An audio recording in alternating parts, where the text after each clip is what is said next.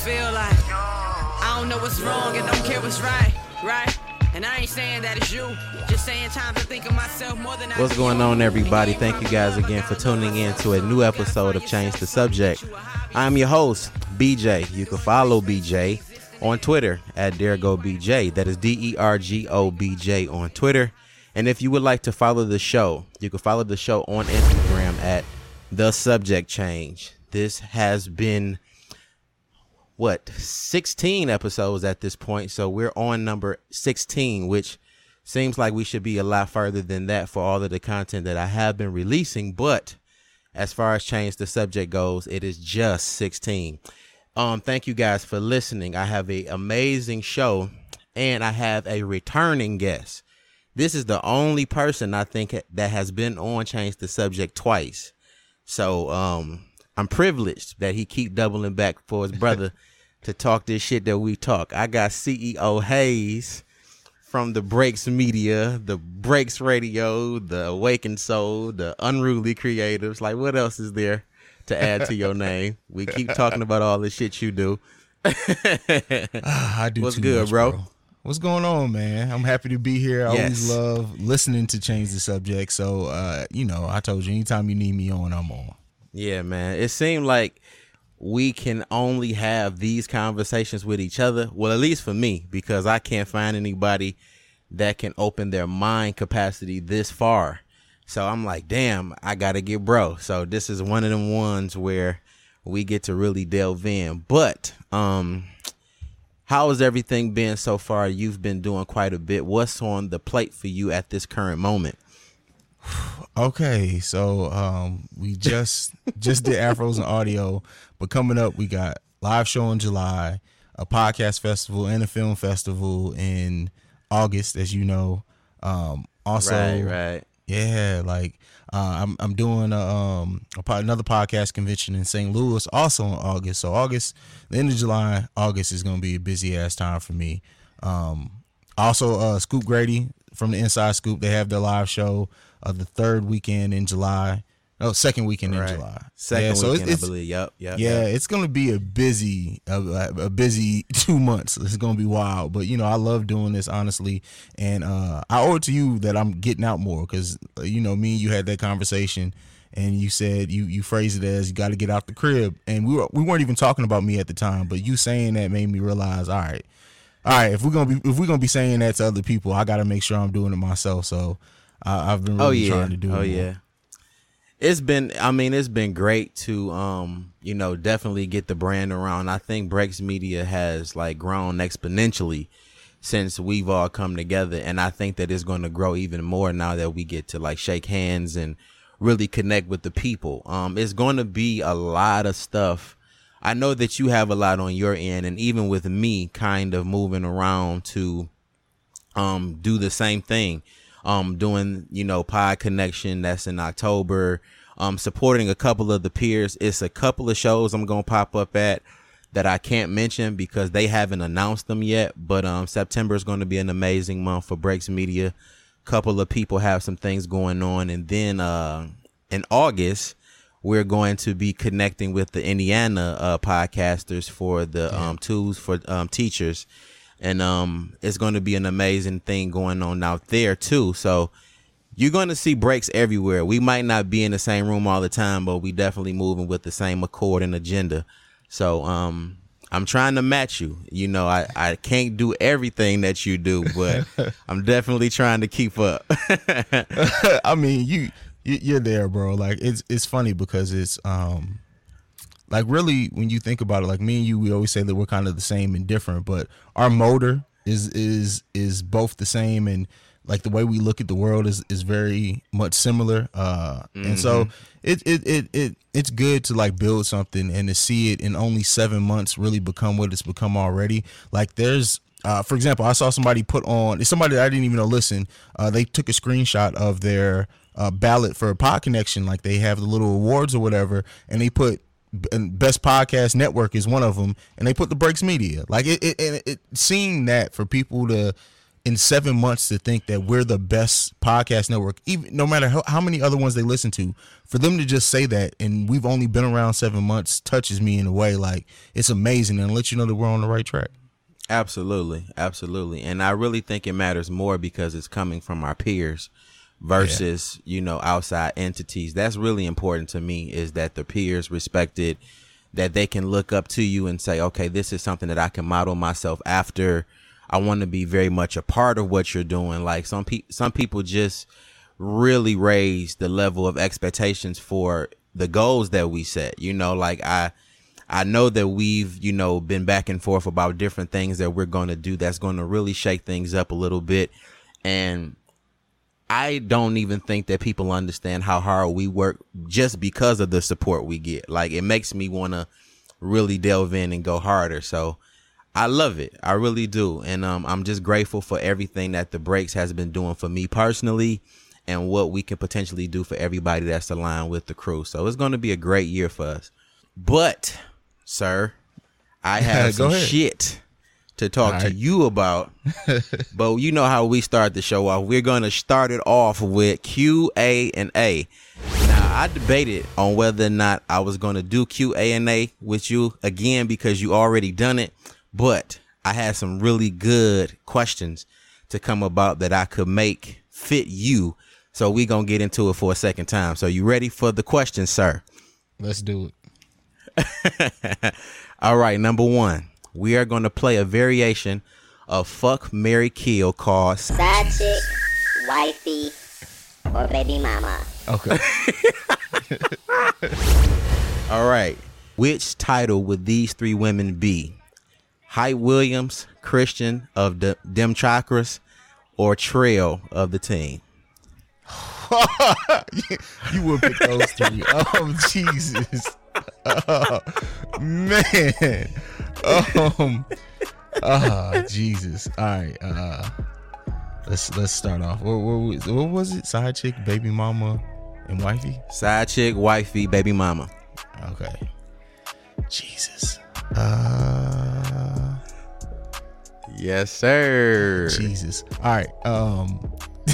Side chick would definitely be Christian, only because like a side chick is supposed to be the one that you call and just be like, look, this is what I need done, and they do it. I have no doubts that Christian, if I was like, look, I need you to go punch somebody in the face or cut them, it would be no questions asked. So yeah, that's her. Yep, that's her. Yeah. And she'd get their chakras aligned while doing it. So oh yeah, right. Great answer. Let's see. Baby Mama. Jeez. Trail. Only because genetically I know the baby would be beautiful. She's a great mother, and she wouldn't cause any drama. She wouldn't be the baby mama that would cause like to try to ruin your life. So yeah. And you cleaned that one up. Yeah, I know, right? Hype, Wifey, only because Hype would, you know, you want your wifey to be your ace, to be a goon, somebody to be foolish with you sometimes, not foolish in a negative way, but to cut up with you. And yeah, that'll be Hype. Right. Because like that's the road dog. That's the one who you never have to question loyalty, and she lets you know how she feels. So yeah, that'll be the Jesus, man. You got me sweating. We only been recording for 9 minutes. Jeez, I'm sweating already. Man, you did all right. You know what I'm saying? You didn't do too bad. All right, number 2. If you had to deal with one issue in terms of a woman's feet, which would you choose? Long toenails with sensitive skin underneath, or corns or bunions that leave dents in the toes of her heels? Oh, long toenails all day, only because those can be cut. The bunions and the corns like that, nah, listen, I'd rather chop off a foot than corn. All right, number 3 is name 5 flavors you would enjoy most to taste when you eat a girl. Ooh. Oh, like fruit flavors, like actual food. Whatever flavors you can deal with. Jesus. Man. That's a weird question. BJ, what the hell do you be doing to come up with this? Oh, jeez. Oh, man. Pineapple. All right. Pineapple. Shit, nothing? Can we say nothing has a flavor? Like, jeez. Hey, real shit. That's a flavor. That is a flavor. Exactly. Nothing. Blessings.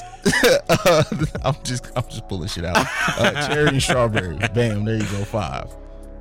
All right, we'll let you slide. That was only technically 3, but we'll let you slide with them 3. All right. So number 4 is, who would you take a $1 million check from without question? Suge Knight, R. Kelly, or Donald Trump?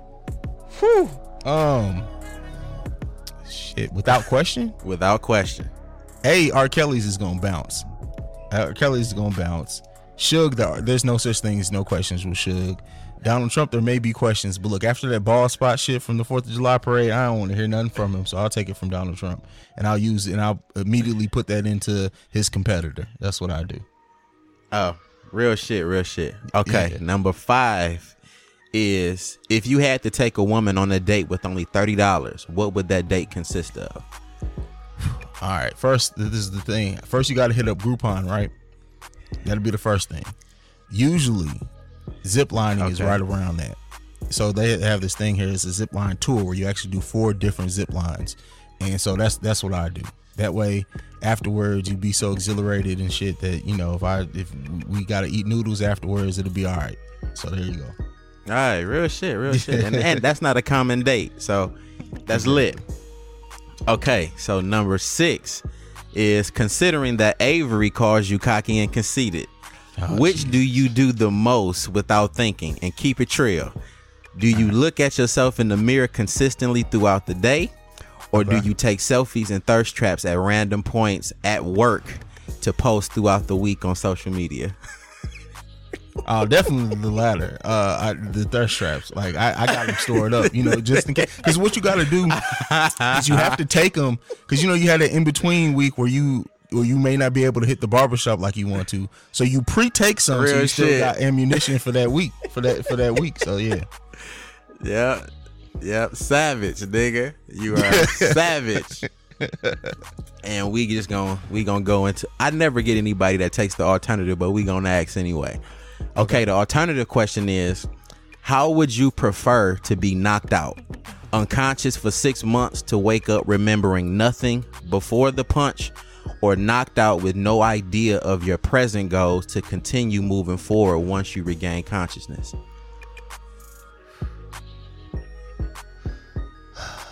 The first one, because I can forget 6 months. I don't want to ever forget my goals. Okay. I could make up 6 months. I could make up 6 months. You made a point. Yeah, my goals, they're too important. I would never want to. I don't think I could forget them, but just because of the way you phrased the question, if that was the only option, is I'm going to forget my goals for sure, then nah, I'm never gonna give up my goals to forget those. Right, real shit. All right, so there you have it. That was Q&A for CEO Haize. That was the toughest one out of everybody shit. Yeah, that's just wild, bro. Man, that's just wild. Hopefully they beef up, because I need them to be just as intense as that one. But we gonna have one of those, you know, BJ and Haize conversations today. And interesting enough, the idea of today's conversation came from a conversation I was having with a young lady, which these random conversations always happen when I'm just like out and about at work and I'm like servicing customers. And a young lady was asking me a question about men and their attraction level. And the question that she asked me was, what about women over 30 tends to change for men to where the attraction shifts? And in my opinion, I didn't think that it was really possible. I just felt like either he likes you or he doesn't, because I'm thinking of the way that I look at, you know, my lady, who, you know, we're in our 30s and I still very much find my lady attractive. So I didn't think like that was even a possibility until I began to dig in myself. And what I realized is it's very much possible for you to lose a certain level of attraction because we don't realize what this particular part of our lives are. Well, our life is. And I titled this The Mid-Love Crisis, right? Now, this is, how can we put this? I mean, it's a comparison to the midlife crisis, which of course we know is like the emotional breakdown or the crisis of identity, you know, when a person gets to a certain point of middle age and you see the different like spells and the different like symptoms of it. Like they crave intense amounts of attention, respect, affection, whether that be from an old or new partner. They feel sad, blue, unhappy, miserable at random times.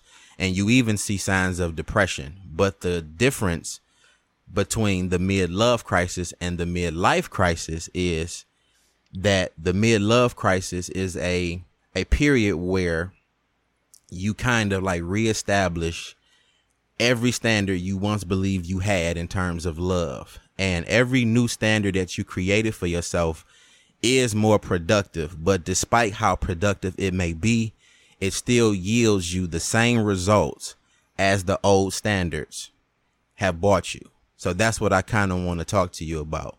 So just off of what you heard me say, what comes to mind when you think of a potential mid-love crisis?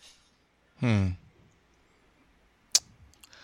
would think that would include like feeling like, why don't you have what you thought you were going to have, as in wife, kids, feeling like maybe you're not good enough, feeling like maybe it's your attitude, it's your body, it's something missing, a gap missing, love wise, relationship wise, that you are now searching for. At least that's kind of where my mind went to at first.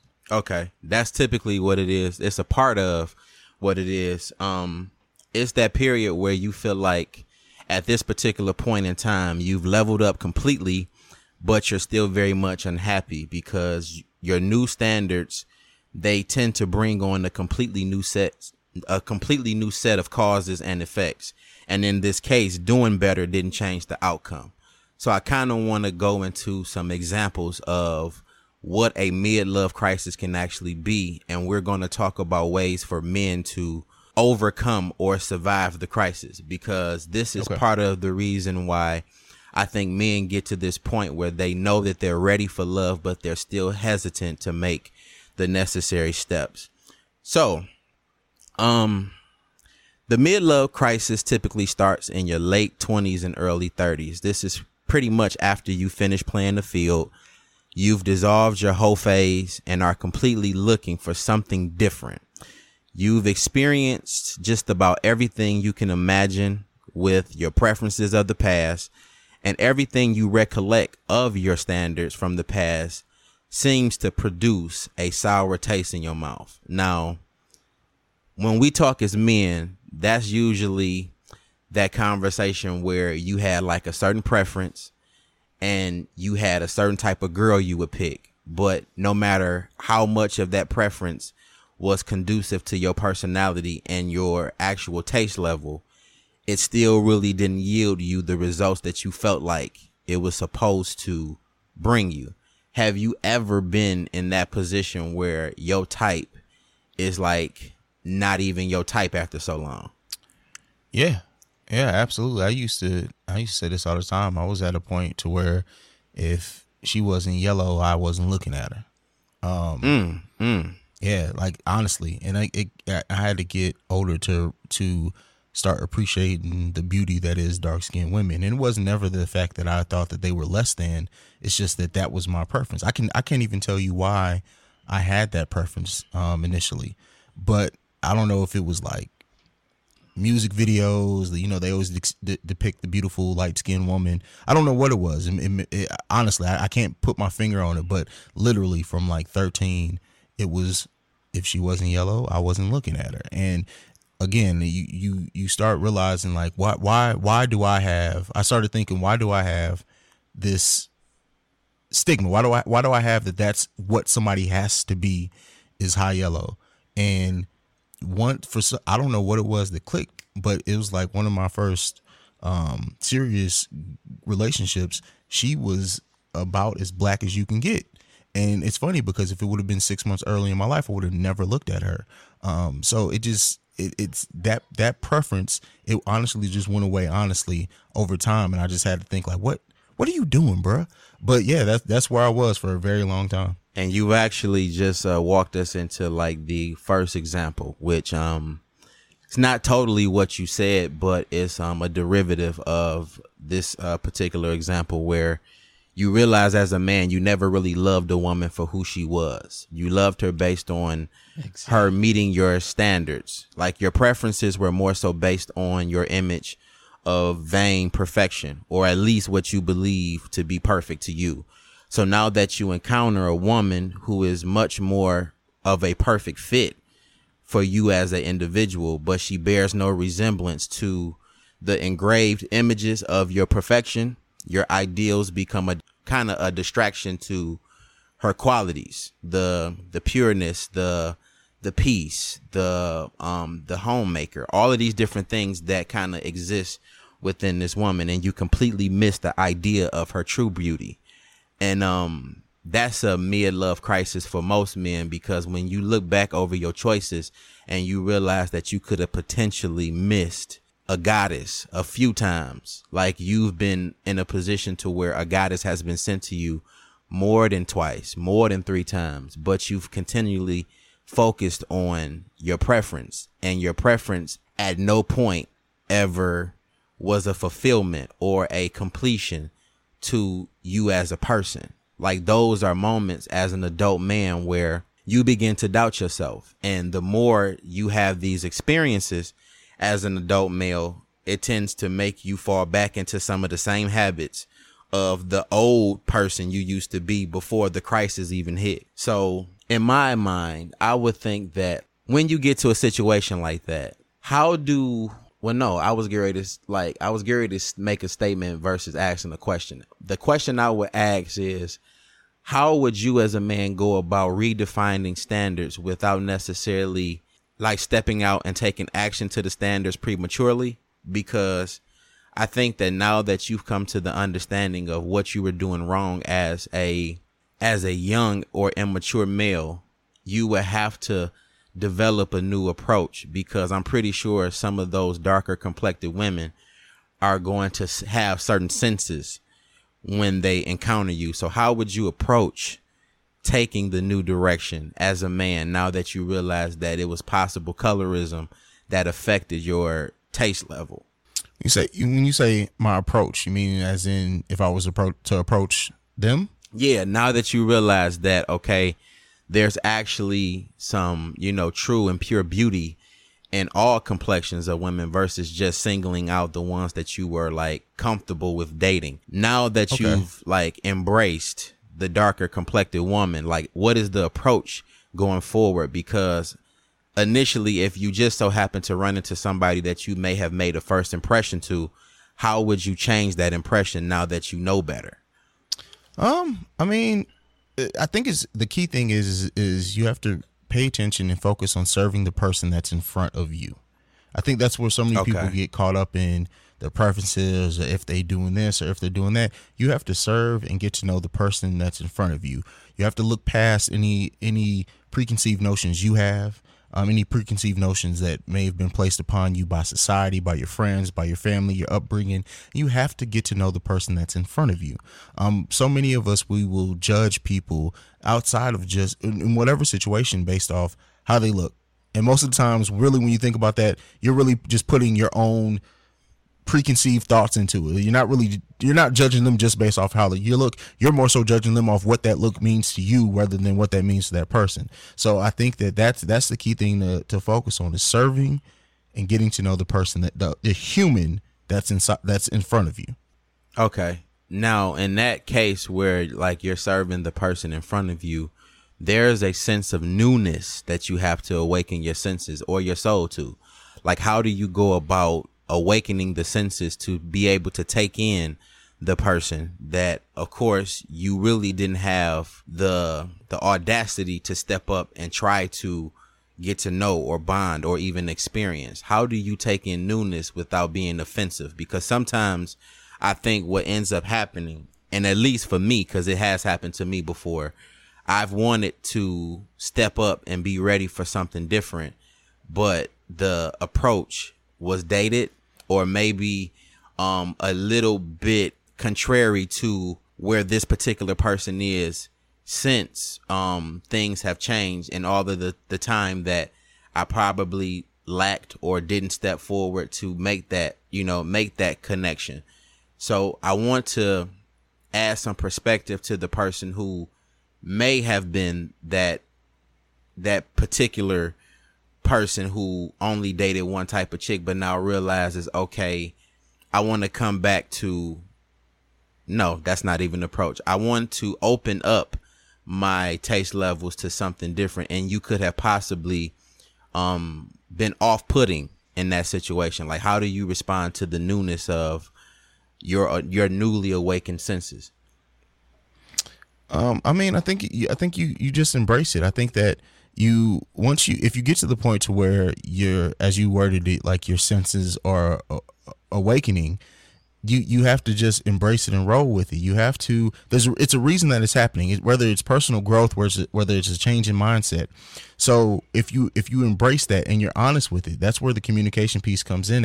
Is that you have to communicate with yourself. You have to talk through things. You have to be honest with where you are. And so if you're at the point where your senses are awakening to something new, okay, why is it? What is it about that newness is attracting you? What about that newness is gaining your attention? Whatever those factors are, embrace that. Whether it's I'm trying to think how I want to word this.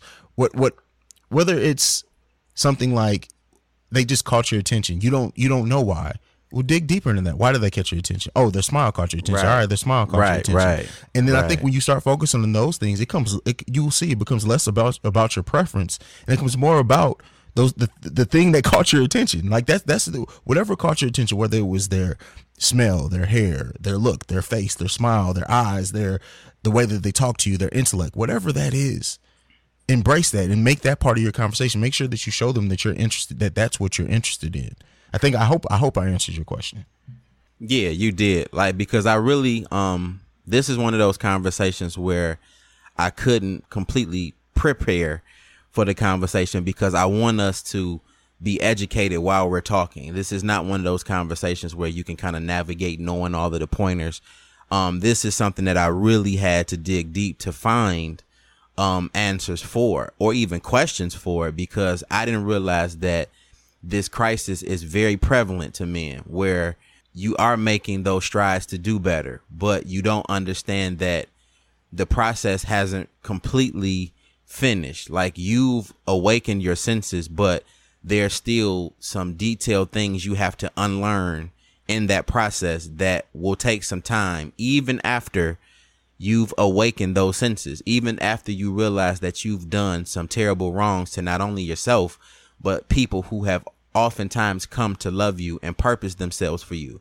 That is part of the reason why we look at men as if they can't commit, is because they're struggling to adapt to the new ideals and the new changes that are happening in their lives that they didn't necessarily understand was even happening. Like, they didn't realize that eventually black would be beautiful for all of the things that they probably done to show you otherwise. They didn't think that they would understand how much of a queen you are for all of the things that they felt like they experienced in the past. So now that they're stepping up to say, okay, we're ready to step up, and women are being a little bit more rejecting in their responses, or they're still trying to see how far you're willing to go to pursue and to attract them again. Like, this is the struggle that men are going through, because they're still trying to unlearn old habits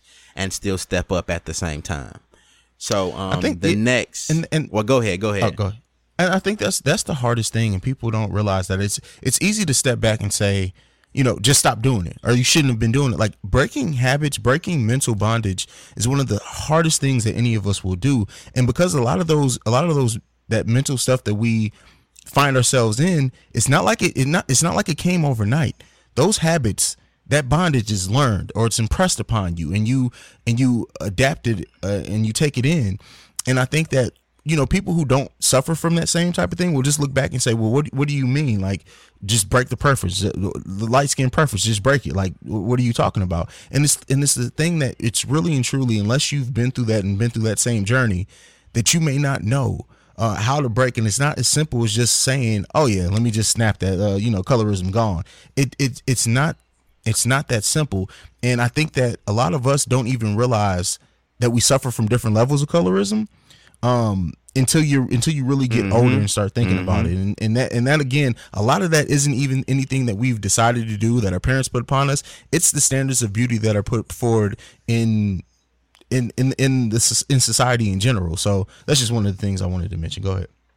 Yeah, like you're absolutely right, because I've had like colorism issues personally, where they developed from my father's side of the family. I remember as a privileged light-skinned male, like feeling like, dark-skinned people were evil. And that concept came from my grandmother, my father's mother.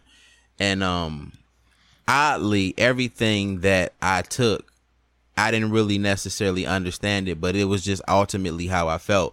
I remember like there was a difference in the punishments when it came to my cousins, whether they were light skinned or dark skinned. Like whenever my darker complected cousins would cry or would have any type of issues, it was like a certain level of compassion that I used to experience my grandmother give them, and maybe that was just me not necessarily understanding the connection between her and the other grandchildren, but ultimately I only recognized it because it seemed like the same cousins were getting a certain privilege from my grandmother.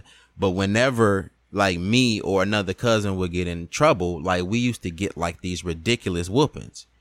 And one time my grandmother whooped me so terribly that like it almost made me hate her. And I kind of didn't really talk about it, because I never wanted to like make anybody feel as though like I didn't love her, because I definitely loved her. And that whooping changed the way that I looked at her forever.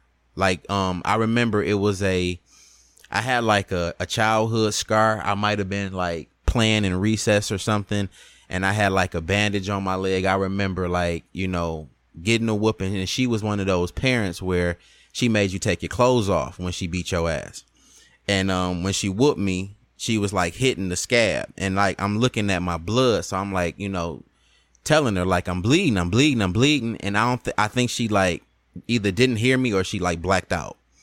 And that literally changed the way that I looked at her. And I was a young kid when it happened, so naturally I just associated evil with darker skin. And then like I had a really aggressive aunt who I love to death, but she was like super aggressive, and the way that she communicated was almost like masculine. She was like fearless. And I've adopted this ideal as a kid because she was, of course, darker as well. Like I'm looking at these instances and thinking like darker skin was mean, evil, and all of these different things. And there was an interesting moment with my grandmother some years after that happened. And of course, I'm still harboring this inside of me, and I'm not saying anything. I remember being in church, and I think this was about maybe 6 to maybe 7 years after that beating.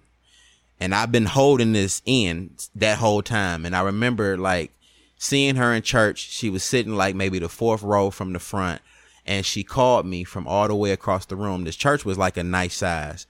And she called me from across the room, and I'm just like, damn, like, what is she calling me for? In my mind, I'm just like, what the hell is getting ready to happen now? And when she called me, she looked at me. She didn't say anything. She was silent for about 10 seconds. And then she just puckered her lips up and asked me for a kiss. Something in my spirit, whether we never communicated this conversation, but something in my spirit told me that she knew that this was something I was probably holding against her, and this was her way of apologizing. And it was weird, and it was like uncomfortable because this was the only affection I had ever shown her in life. I don't remember very much from my grandmother other than 2 other instances that are like extremely personal, but that's the only memory that I have of her. So like ultimately when I would date, I didn't start dating darker complected women until later on in my life too, and I think that that's something that eventually probably we gonna have to talk about, because I don't know nobody else that's gonna talk about that from a real and transparent place. But that was my experience too, and it's real. Yeah, and I will swear up and down now, dark skin, a dark skinned woman with a pretty smile and nice skin, like, listen, bro, that shit is heaven. So Yeah, I've come a far way. Yeah, it is. Yeah. Yeah, it definitely has taught me so much, and there's still so much for me to learn. But again, that's another conversation. We just gonna stick with what we talking about because it gets a little bit deeper. The ideas of sex appeal, another one of the mid-love crises is that the ideas of sex appeal begins to become challenged. You realize that the woman you lusted after were never really sexy at all. You begin to realize that you have more of an addiction than an actual attraction to the woman. And when I say addiction, there's a point where some, if not all men have been here, where you will say, she's not very smart, but I'll still fuck her. Or she's not very cute, but I'll still hit that. Or yeah, she got a gut or some love handles, which could be some of the flags that you normally wouldn't pick in a partner, but she's still good enough to fuck. So now you kind of confused yourself about what makes you happy entirely because you sexualize the attractive and the unattractive the same way. So now as an adult male, you can't pick which one makes you happy because you can't see the difference in the two. And this is another part of the crisis. Like, why do you think men sexualize even the things that they do not attract or they do not personally like for themselves? That's deep, bro. Damn. I told you we got one. Yeah. All right. So you said what you're attracted to, but they may not be attracted to themselves. Yeah, like how that point where you get as a man where your lust is like hyper, and you realize that like when you're horny or when you're in that animalistic stage of your life, there's no standards to where you would go. Fact. You know what I'm saying? Like you would pretty much hit whatever when you on that tip, and like you don't realize that what you're doing is you're damaging your senses. So now, okay, you have women who you think are absolutely gorgeous that you can't really prioritize because you have some women that you're unattractive to, but they treated you better. So you don't even really know how to go about picking the person that best suits you because you've romanticized both the unattractive and the attractive the same way. Your lust is not necessarily even understood by yourself, like by your person anymore. Like you don't even understand what turns you on anymore because some of your best, instances of intimacy has been with somebody you don't even want to look at. I can honestly say for me, I haven't had many cases that I will never say that I haven't, especially in high school, because it didn't matter. I was hitting almost everything moving. But as far as like understanding the difference between intimacy and lust, I think I've always been kind of good at determining that. I've always been in touch with myself, like sexually and romantically. So I at least I don't think that my senses were dulled in that way, even when I was in my animalistic stage, because you got to remember, I was married from a young age. So, I just don't think I've been through it in that same way. So I may not be able to relate the same way with that.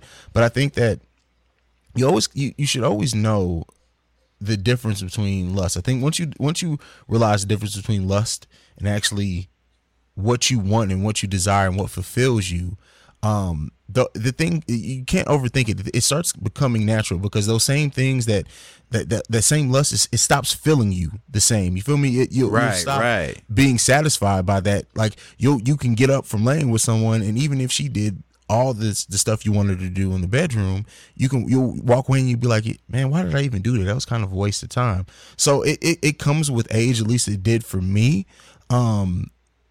And it came with maturity. It came with, like I said, I've always been good at being in touch with me. So I just haven't went through it that same way as you described it. So that may be why I'm kind of having a hard time answering that question. Yeah, I think when I think about that question, there's a point where you get an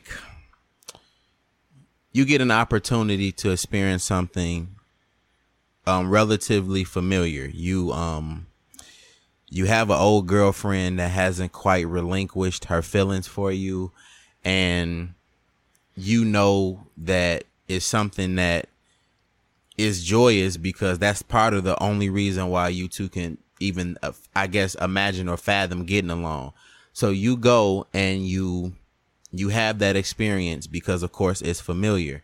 But then you get to a point where, like, there's a girl that you don't all the way like, but she's really aggressive on pushing up on you, and she's making it known that she's attracted to you, but you may not be attracted to her. And that moment where the familiar young lady is unavailable, or she curving you, and you on that tip, you might just say to yourself, like, okay, this ugly motherfucker been on me. Let me just go ahead and just say, fuck it. That's going to be just one of your dark secrets that you keep in the back of your mind and possibly never speak of again. And those instances where you kind of like negotiate with yourself at the expense of another person, you don't realize that you're ultimately confusing yourself, because what could possibly happen is this one that you're not attracted to could be better than what's familiar. So now you negotiate your standards with your lust. You're going to still mess with this girl, even though you don't like her like that. Like, you're not going to do nothing more for her than pull up on her on them late nights when you feeling some type of way. But here she is, doing everything better than what's familiar. And you're not really gaining an understanding of yourself because you're sacrificing all of your standards just to get some fulfillment, just to feel the inside of a woman. You're not really gaining anything from this. And now once you get to a point where you know how you feel as an adult male, a mature male with sound mind and judgment, you can't tell the difference between picking the woman of standard versus picking the woman of preference. You can't tell the difference because the preference woman is the woman that's ultimately familiar, that you kind of just played around with. But then the woman that may have carried the standard is the woman you don't like for real. The one that sets the standard is the one that you don't like. So now you're confused. You don't know how to navigate throughout your manhood because you just didn't set a standard and keep it. No matter who it was, even if it is familiar, if we not healthy for each other, I can't mess with you on no level. I don't like you. I don't feel like I'm attracted to you in that way. I'm not going to take advantage of what you're offering, despite the fact that you're giving it to me for free. I'm going to set my standard and keep it. We have to kind of be insistent upon that because we're confusing ourselves. And here we are in the prime of our lives, not knowing how to navigate our emotions, not even knowing how to communicate our emotions because we've confused ourselves for so long. And that's what I took from that second example of just doing what your lust tells you, instead of actually setting the standard and keeping it. I mean, lust comes natural, right? It's the easy thing. Lust is the like you said before, you phrased it as animalistic. Like that's that side of us, of us being humans, us being animals. And so you have to train yourself to not give into those urges. You have to train yourself to hold to your preferences, to hold to your standards, because it's a lot of easy out there, but the easy isn't always fulfilling. Mm-hmm. Indeed. And that's walking us into Number 3, the example that number 3 holds is there comes a time in a man's life where our preferences aren't even strong enough to fight off chemistry with women we normally wouldn't pick or be seen with publicly, where the girl that the world deems out of shape or unattractive seems to best the girl in a figurative sense that is in shape or has succeeded the beauty expectations. Body type differences are apparent, and you know this isn't your typical body preference, but you fall in love with her internal light and beauty before noticeable flaws begin to show themselves once your arrogance or expectations come into play. Should you be honest? And this is the question. Should you be honest and tell that beautiful soul that you are unattracted to? No, let me go back. I want to switch this up, because as I'm reading what I wrote, I realize I want to change or amend the question. Should you be honest and tell that beautiful soul that you are attracted to her mental and spiritual being and not her physical, when you've led her on to believe that she's been completely fulfilling? If she was to ever question the reason why the disconnect in your physical attraction becomes apparent, or do you just dismiss the relationship as a whole and leave her with her dignity and self-confidence? Because that's important too. Yeah. So like when you think about those women that you, like I said, you had your preferences all your life, and your preference has been like your standard. You've everything that you said you wanted, you know, the body type, the hair length, the curves, the pretty much the full package. You get that every time in your preference. But the woman that seems to connect with you on a spiritual and a mental level is the woman that is completely opposite of this preference that you've had your entire life. And like I said, chemistry is apparent. It's very strong, and you can't deny the way that this woman makes you feel. And you're finally experiencing what it feels like to be connected.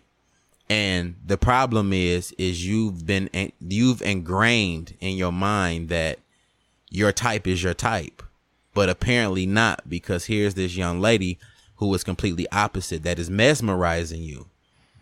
You have to come to a point in your life where you have to be honest, and blatantly honest sometimes. And this is one of those moments where you have to tell yourself the truth, that she don't look the way your actual preference appears, and she doesn't have the qualities of your preference that you would normally entertain. But the question is, do you tell her that? Do you crush her with the possibilities that this is like awakening like other issues in her life where she may have even been insecure in her body type or in those things that you see as flaw? Like, or do you just dismiss the relationship, keep things on a platonic level, and just leave her with her dignity? Well, the thing is that you can be causing a stigma in her by not admitting it. It's all in the way that you present it. It's all in the way that you communicate it. You know, we always talk about on LLBAS, it's all, open communication is the key.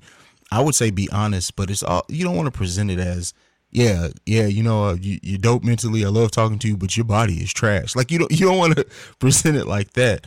Right. I would say because you just up and leaving, you just up and ending the relationship because of her not meeting your body type preference. You just leaving can hurt her way more than you telling her because she's fat you don't like her. Like, I'm just and that's bad enough in of itself for you to dismiss someone who's literally hitting every aspect of what you want mentally and emotionally, but because she doesn't meet a body standard, that you're dismissing the relationship. That's a problem in of itself. But we're just talking about the communication piece right now. I would say in that communication piece, you want to we have the saying, right? It's you have to make people a part of the solution, and to do that you have to be honest with what the problem is. If you just up and ghost basically because of the issue that you see, what does that do for the person that's in front of you? That could cause a bigger issue, right? Right. So it's all about communicating in the proper way, I would say. Because I think that that's breaking a barrier in conversation too. I know exactly what it feels like to have a certain level of lust in you as a man, and the lust just can't be communicated with certain people because there's a certain taste level or expectation that you have for your nastiness. Even, you don't go all the way with everybody. And, those moments are difficult to explain because a woman is definitely going to ask you, well, what's the problem? And I can almost guarantee that in some instances, some women may know because they bury those insecurities in themselves and act as if they're strong enough to deal with them. But then they're already anticipating that this is what it is. So I would definitely suggest that conversation. But what I would also recommend is that you be well aware of your flaws before you even address it, because you can't be the out of shape man judging the out of shape woman in no way, shape, or form. There's no reason for that to even be your approach. If in fact, that you're just as out of shape or just as unattractive to somebody as you deem her to be. I think that you have to first humble yourself and realize that you need to look at self before you even approach the conversation. And when you do that, I think the words will kind of guide themselves. I think we're too caught up in thinking as men and women that our standards are what's supposed to precede us, when actually our character is supposed to precede us, because sometimes your standards are not even standardized things that people should expect from human beings when you don't have a responsibility to another person. Your character should kind of precede you. How you treat people, how you greet people, how you, like you say, how you communicate, like those type of things are very important. But I think men go through that where they're trying to figure out how to be attracted to something they're not used to. And I think that's the way that you address it is I'm just trying to figure out how to be completely engaged in our intimacy because this is something I'm not used to. And then you talk those things out. But we weren't taught that. And that's where the crisis comes in, because you feel it, but you're just ashamed to say that this is where you are with somebody you really care about. That shit hard. Yeah, it is. But you got to keep in mind, too, when you're going through that you care about that person cares about you. So that care should get you through the tough conversations. Otherwise, is it real? And I think we sabotage ourselves so much in having conversations because it's like, oh, well, I don't want them to feel this. I don't want them to feel that. But like, you have to have tact in everything you do. You want to have tact in how you communicate, but there's still a person in front of you that cares about you, that you care about. And because of that, you should be able to talk to them and be honest. Otherwise, it's like, and me, you've had these conversations before too. If I can't come to you and laugh, cry, joke, talk shit, be my normal sarcastic, if I can't do all that, what relationship do we really have? So you got to think about that. And I always wanted to have that open communication in a relationship to develop a guideline for things that are unforeseen, or those surprises that you really didn't expect from this relationship. Like, even in my current relationship, we talk about breaking up. Like, we talk about breaking up a lot. And it's not to say that it's a questionable point in our relationship, but I just want to know what your ideas for breaking up are. Like, how is your behavior, and what your behavioral patterns are when you break up? What is consistent about the breakups that you've had in the past? Like, when you tell me that, it's always something over dramatic where it's like fighting or bickering or public displays of ignorance and all of these different things, that should be a part of the new standard that you're setting for yourself, that we're going to be mature about even splitting up. We're not going to yell at each other when we separate. We're going to talk peacefully, even in that regard too. I don't feel it's necessary to always shit on somebody when it's time to end stuff. But so many people have been trained mentally to do that. Yeah, so I think that there should be a dialogue. Okay, look, we at this point where I can't deal with this, and this is where I am right now. I just think that we should be friends, because in order for us to maintain the level of peace and the level of respect for each other, I just think we need to end it now, because it's becoming an extreme problem. Like, you have to know how to communicate those things, but we not taught that. And I think that that's important. We should talk about the tough things even when they aren't happening, so we can set a compass for how we navigate through those situations. But we have one more example, and this is a part of the crisis that I think a lot of men take for granted, because they really feel like they're doing the right thing, but there's a intricate piece to this puzzle that makes the difference in how they establish relationships moving forward, and it's ultimately dealing with the baby mother. So black men tend to believe that raising their children to be better than them is practical. They set these higher expectations for their children and also steer them in directions opposite of where they wandered in their own personal lives, but fail to realize that your influence is very much the teacher that develops the habits and the blueprints of their identity. So, of course, a child is seeing his mom calling you, you're not answering. The mom is asking you for support, you're not there. Those are the things that ultimately the child is paying the most attention to. But of course, you feel like because you've come up with a course study or a practical study guide for how you're going to parent your kid, you think that you're making the difference. A boy loves his mother despite her flaws because of simply who she is. But as a father, you may know some truths about his mother that will paint a disgusting picture. How would you guide a boy away from the toxins that you know exist in his mom while still maintaining the child's regard for her title and position in his life so that he knows how to treat women despite their transgressions? As you know how I am with my kids, I'm very honest with them. I try to be clear, and I think that realizing that people have faults doesn't affect your love for them. Knowing that you can realize that somebody has toxic ways, but you still should and will continue to love the hell out of them is a part of maturity in life. I think that you never want to bash. That's the thing, that so many people get caught up in bashing their ex or whatever, their baby mama, baby daddy. And the thing is that there was still something in that person that you loved at some period in time. And so that respect should be able to carry you through co-parenting. People hold on to that romantic feeling or whatever caused the romance to go away and fail to realize or remember the fact that there's still a person there that you were drawn to. There's still a person there that you liked at some point, or I hope that you liked at some point. So right. If there's a toxic thing with your kid's mother and you want to still communicate to your son to notice, to look out for that while still loving your mother, like as you said, a child's, we always do that. We always say a son's love for his mother, a child's love for their parent. If that parent is there and active in their life, it's never going to go away if you don't do anything to hurt that kid. But you still need to be open and honest with the fact that our parents are all flawed people. We're all people in this.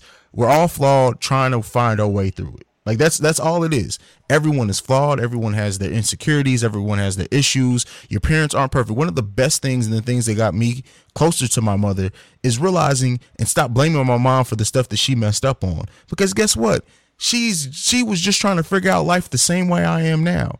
And that helped us be closer. So embrace realizing that toxic nature can sometimes closen that relationship. So you have to be honest with it. And I believe in bursting the bubble. I don't believe in having kids in this bubble where we just lie to them about things, or we try to shield them from everything, or we try to water it down. Yeah, you want to communicate the message in a way that they can understand it, but you also want to be honest with them. You want to prepare them for what's really ahead. We do so much of this. We hide or lie to them or tell them how bad, try to hide them from how bad things are, and we aren't honest with it. It's hard out here. One of the hardest things you can do in America is be a black man in America. And so why aren't we being honest with our sons about that? Why aren't we giving that truth? Why aren't we not preparing them and giving them the weapons to battle that type of stuff that they're going to have to battle out in the world? That's what we need to be doing as parents. And I know I've gotten off your original question there, but it kind of all leads back. You can be honest. You can say, hey, your mama is this. Your mama is a great person. Your mama is this. She loves the hell out of you. She's never gonna do anything that's not gonna make sure that you're good. But your mama may have this XYZ or problem. But I think when you do that, you need to also communicate your problems as well, the things that you're trying to go through as well. So that way it's not like you're bashing the other parent. It's saying, hey, you need to realize me and your mom, me and your dad, we don't have it all together.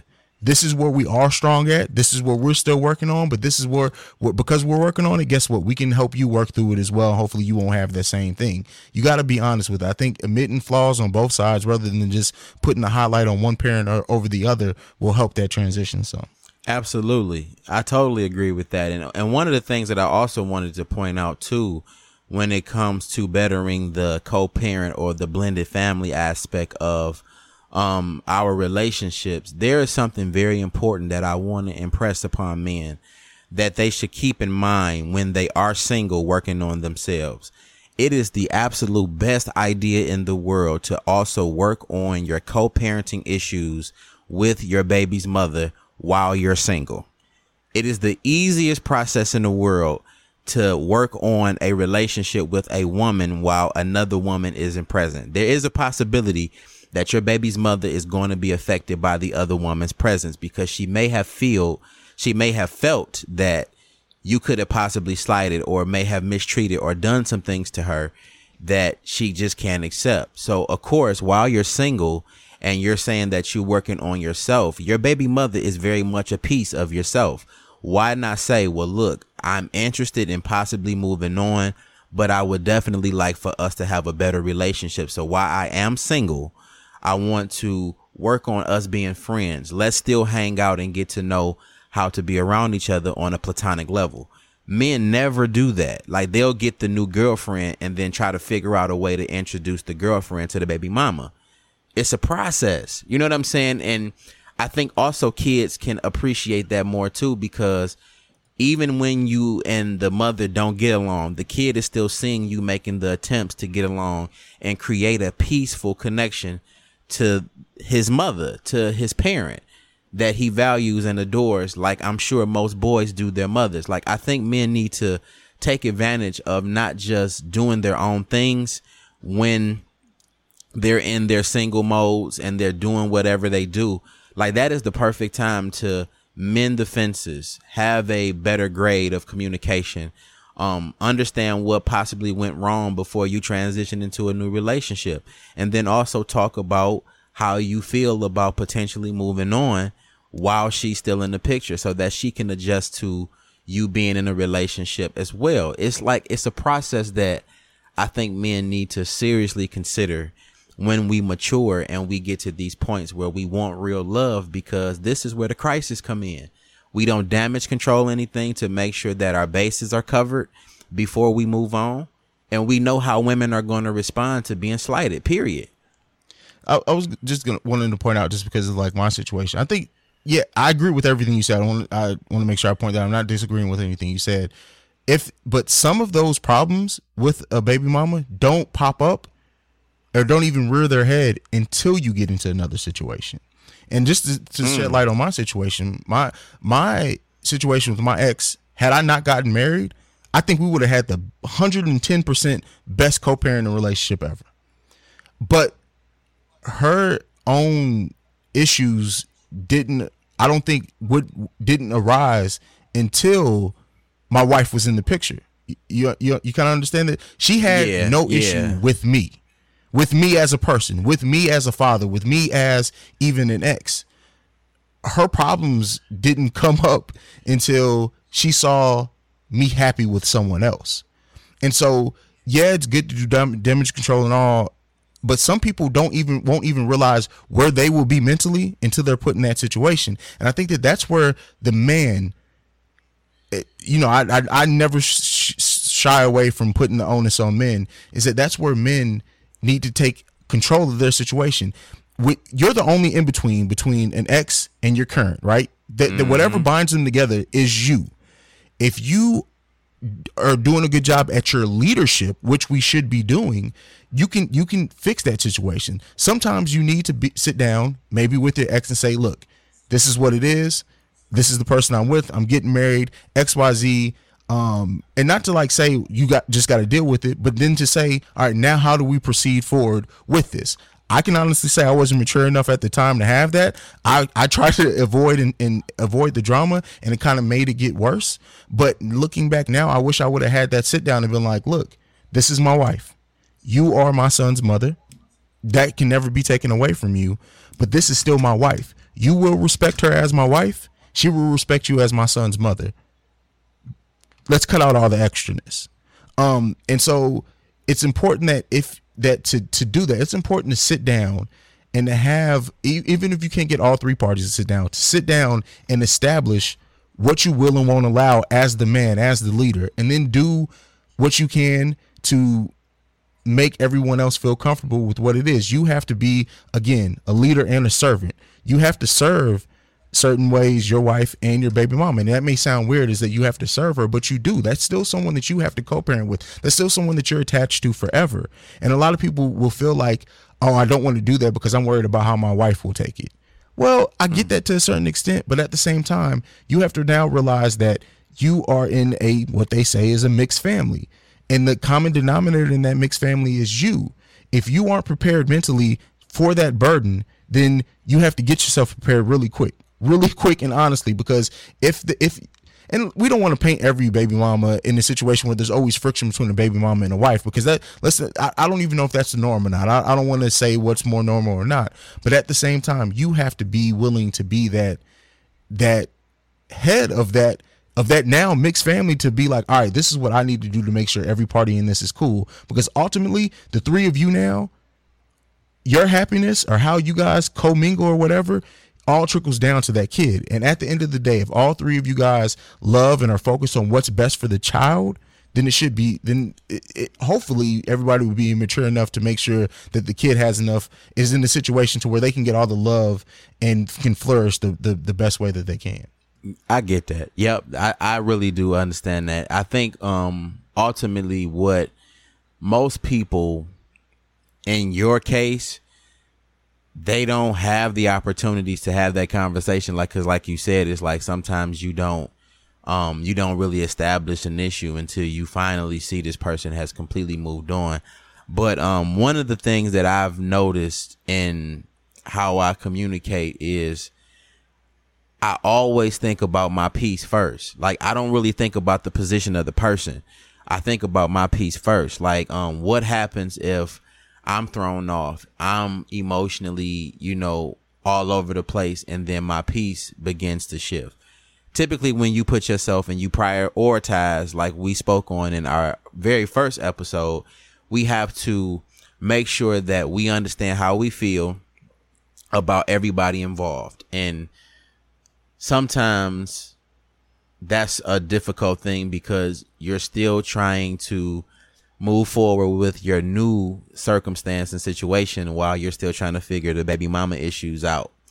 And whether we notice or not, when we deal with co-parenting issues, it's still kind of like an emotional piece in there that deals with your relationship. And even though you try not to pay it any attention because you feel like it's disrespectful to your current relationship, you still kind of have to like do that work to sort those things out, because you want people to get the closure that they need for the peace that you're trying to, impress upon them and moving forward. But again, like you said, it's kind of difficult when that woman doesn't really understand what she's like beefing with you about until you finally move on. And maybe that's that vulnerability that they experience when they least expect it. And we need to prepare as men for those moments too, of like not necessarily knowing if she's going to come out her bag. Like, how would you go about like preparing for something like that, whereas you don't know if it's going to happen, but you need to have some things in place just in case it does? I think the thing is to have the only thing that you can control is you, right? So you have to prepare yourself for every and each outcome. And that's something that I've learned, is that you can think all day how somebody's going to react, and you may be right, but you may be wrong. So what do? You prepare for all outcomes. You have to make sure that, and that's where kind of our last episode that we did together on this podcast was referencing. You have to put yourself first sometimes. And by that, I mean, before you can worry about what anybody else can do, are you even prepared for what may come? If you're not mentally prepared for it, then it doesn't really matter what they do. If you're not, if you're not right, if you're not in the place to where you can handle things like that, it doesn't matter what else somebody else does, because you're not ready regardless. Even if you can predict it or whatever, you're not ready. So you have to get yourself in a place, and that's where it becomes about self, and what you will and won't allow, but also what you're willing to give and not give, because we'll think so much about what we need for our peace, but are you also willing to give that so what can you give so someone else can have their peace in dealing with you? And that's the difficult thing for me. I'll just be transparent, is that I often, because I'm not the most emotional person, I'm not the most, I don't get to that place. I don't look at everything emotionally. I try to look at it more logically than emotionally, and it makes me miss certain things. So because I'm not the most emotional person, oftentimes if you come to me with emotional stuff, I miss it. And it's not because I don't care. It's not because that I don't want to understand. It's just because the way that I process stuff isn't emotions first. So now I have to sit back and I have to think and put myself in those shoes and situations. And you have to get yourself prepared to deal for what's to come. I know I kind of talked all over that, but overall, it's like really, it truly becomes about. It becomes about your leadership. It becomes about your standards. It becomes about your pride. It becomes about your care for your family. And once you start putting those things forward and realizing that some of the stuff to love your family, sometimes that means that even if you feel that you're right, you have to step back and realize, all right, that doesn't mean I'm wrong, but this is what I have to do for happiness. And that's not a bad thing sometimes. Yeah, absolutely. I think we actually create peace by doing that, like not necessarily having to be right, but just allowing somebody to experience their own decisions while we're present, and we're not rejecting those experiences. We're actually encouraging, her to see the outcome, even if you end up right. Like, allow her to make that decision so that she can learn that lesson for herself versus you forcing it upon her, because she'll appreciate it a lot more. But yeah, man, I think, man, we did it again. We came with something solid, and I knew exactly who to talk to when I came to this idea. So I think we scored another one. This was really good, and I really appreciate, I appreciate anytime we get to kick it, because this is our conversation. Like, people don't get to see us behind the scenes as much. We do our respective things, but this is how we talk, and we always come with something powerful, and then something else will come, and then we do it all over again. So this was really dope. I appreciate you, bro. Bro, literally anytime, man. I got to get you on the Waking Soul solo. I know we do our unruly thing once a month, but I got a concept that I'm working on that when I tell you, when I drop this on you, you're gonna be like, once you hear the next 2 episodes of the Waking Soul, I think you already gonna know where I'm going, because I know how your brain works. But bro, it's dope. And listeners, tell People Talk Daily to show the fuck up, so I can get her on an episode by her damn self. Like, this is one of the hardest people to nail down for 5 to 10 minutes to even an hour without her figuring out 50 things to do in that hour. I need her for an episode, and I've had this episode written for about 2 years, and I have yet to get her to sit down and record with me for this fucking episode. So y'all tell her bald head ass when y'all get on her timeline to sit down for an hour and record with her fucking brother. This is ridiculous. You have to catch her in Atlanta, bro. Like, seriously, you're gonna have to just literally just pop up the roadcaster and the mic and just be like, oh no, you talking. Like, you're not going nowhere. You have to pull up on her, man. Man, Avery is the busybody. Like, and I love it because she's actually doing shit for real. Like, she's for real, like, moving around and really taking care of business. But it's just like, damn, you just can't believe that a person has that much activity in their life, but shit, I know I'm busy, but like, Avery is on a different, like, I honestly, I look, we're gonna find out in like 2 or 3 years that what Avery did was actually she cloned herself, and there's actually 2 of her running around. Because I refuse to believe that one person's doing all that. Man, like she got a twin around here we don't know about, bro. I swear to God, and man, and that grandbaby gonna make it worse. That grandbaby gonna have her on 10,000 out here. But that's my sister. Shouts out to People Talk Daily and Soul of a Hustler. Tell her to bring her ass on Change the Subject. But again, this is another one of those duo shows from your 2 favorite break boys, BJ and CEO Haize. We try to bring these kind of conversations just to encourage men to do better, because we want to empower change. So that's all we do here. We just bring out interesting points and perspectives and let you kind of sort them out for yourselves. So hopefully you guys enjoy them. But I'm gonna let my brother give his social media info. I know most of you already follow him, but for any new listeners, just in case there are some that are just tuning in to the show at this particular point, I want him to be able to be connected with. So go ahead and give your social media, bro.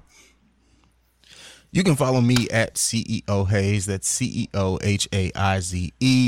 Make sure you go and follow the Breaks Media as well, and go check out the Breaks Media Network.com, where you can find this lovely podcast, Change the Subject, and a bunch of other podcasts that are all black and beautiful. Right. We do have so many great shows for you guys to tune into. So hopefully you'll get in tune. But this has been another episode of Change the Subject. Again, if you would like to follow BJ, you can follow me at DergoBJ. That is DERGOBJ on Twitter. You can also follow my show, which can be found on Instagram at The Subject Change. Any comments, questions, anything that you would like to get to me, you can send me a DM on either of those platforms. But I also have an email, which is changedsubject@gmail.com. You can send me an email. Any kind of feedback is definitely appreciated. And lastly, any ratings and reviews and comments that you would like to leave on the show to tell us how I'm doing, because it's very important to me and Breaks Media that we know what kind of progressions we're making. So if you get a few minutes, take the time out and leave us a rating and tell us how the show is on Apple Podcasts. That is extremely important. We're trying to push the culture forward, so we need to be pushed in front of the other shows that they suggest in their algorithm, so that we can be reached a little bit more quicker and efficiently. So I greatly appreciate you guys for listening. This has concluded episode 16 of Change the Subject. I'll see you guys again in 2 weeks. Peace and blessings.